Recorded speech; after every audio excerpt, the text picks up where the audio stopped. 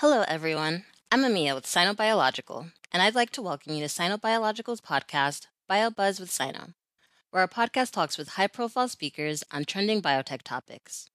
Thank you all for listening to our first podcast episode. Today, we'll be talking about ChatGPT, the AI chatbot that is currently going viral, with Dr. Pan. Dr. Pan is the founder and CEO of Innocence, an AI-powered next-generation biotech startup. She has extensive drug design and precision medicine research experience using structural biology, computational chemistry, and artificial intelligence technologies. Hello, Dr. Pan. It's great to have you here. How are you doing today? I'm good, thank you. Yeah, it's an honor to be here. We're honored to have you on our first episode. So let's just jump straight into what everyone's talking about right now, ChatGPT. So can you explain the general principle of ChatGPT? Yeah, of course. So first of all, ChatGPT would you need to understand this concept in two parts, the chat part and the GPT part. So first, let me probably briefly explain the GPT part. So the GPT is short for generative and pre-trained transformer. So it's three words, and it's basically represents a artificial intelligence framework that is widely used in processing and learning the patterns of language, and it's already been in version 3.5. And the general architect of it is like it first has a generative engine. It basically spit out language words, and then there is a pre-trained process to basically let the AI engines to learn to be trained on language without any supervision. And the language is organized in like we call it a token-based data sets. And so basically, it will just self-train itself. And then it will be the transformer part, which is a self-attention deep learning network, which allows the engine to recognize the different part of a sentence, for example, and put different weights on it, and it would be able to really learn the context. So this structure has been invented a few years back, and it seems to perform really well in understand language. And until recently, they have a major upgrade that they also put a reinforcement learning on it, which means when people chat with the AI, it basically provides a fine tuning feedback and to make the AI talk more like a human.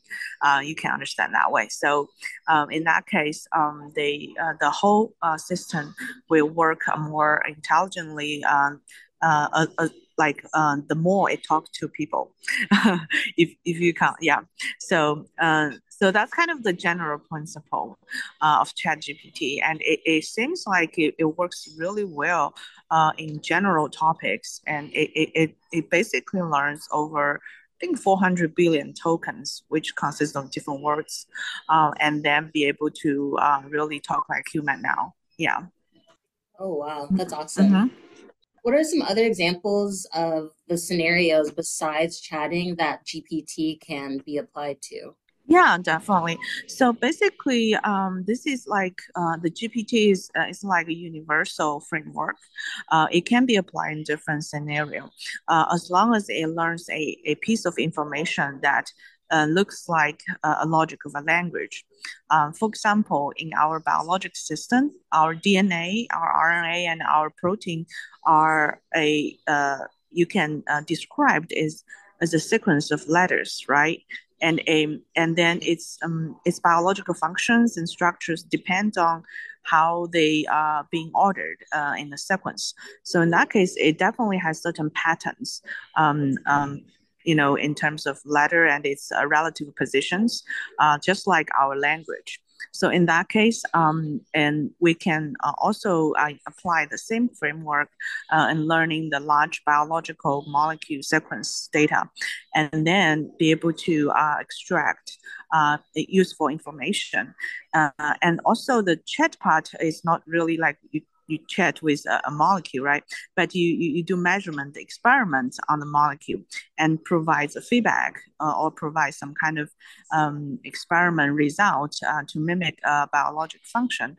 In that case, after you feedback those experiment data, the model can really learn better about the information and it be able to really design functional molecules.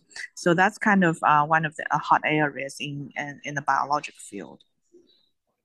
Oh, okay. So yeah, so it's definitely going to be seen in the biotech industry. Do you see any problems that it would have being used within the biological industry?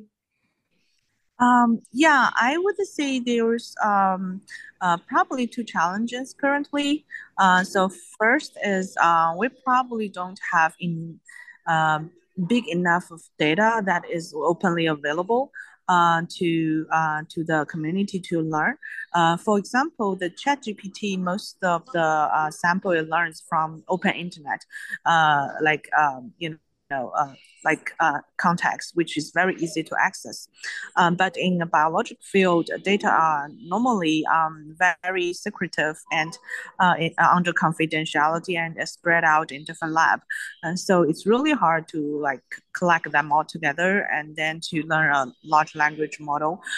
In that case, it really would be up to the AI technology company to collect its own data and even to create its preparatory data to be able to train a good model.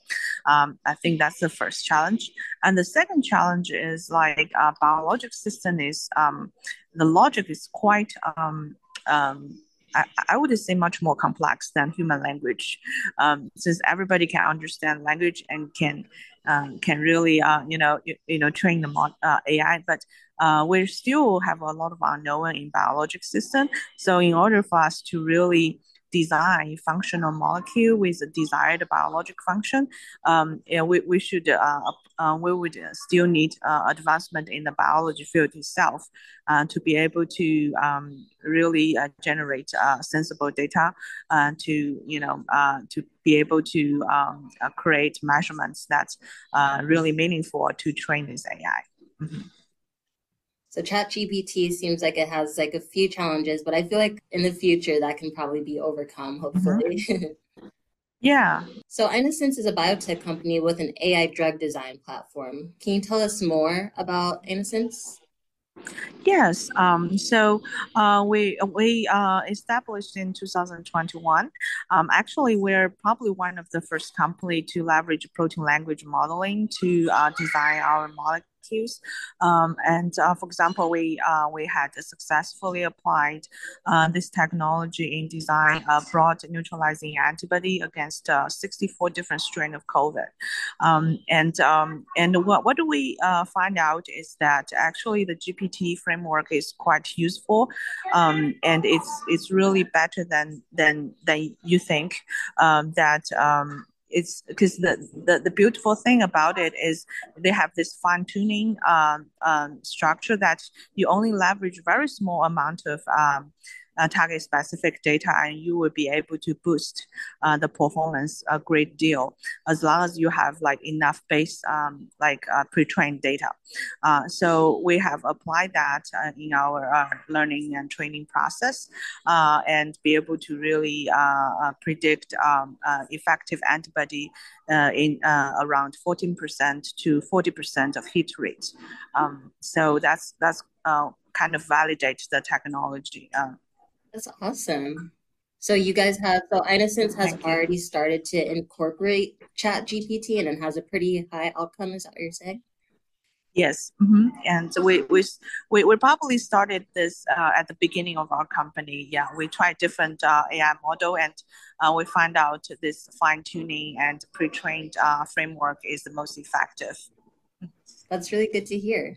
Well, thank you, Dr. Pan, for joining us today. We appreciate all the Thank insightful you. information you gave us. Is there anything else you would like to add or say? Yeah, it's a pleasure to be here, and I hope everybody can explore the power of ChatGPT and really be able to leverage that technology to solve the mysteries in biology and eventually bring effective treatment to patients. Yeah. That's our final goal. Mm-hmm. Yeah. I'm very excited for that as well. I've already started using ChatGPT a little bit, not for biological reasons, but for more of the chatting part. So I'm definitely excited to see what it can do. That's fun too. Yeah, that's very useful and fun. Thank you. That is all for today. Thank you for listening, and I hope you enjoyed this episode of BioBuzz with Sino. Sino Biological is a leading international reagent supplier and CRO service provider.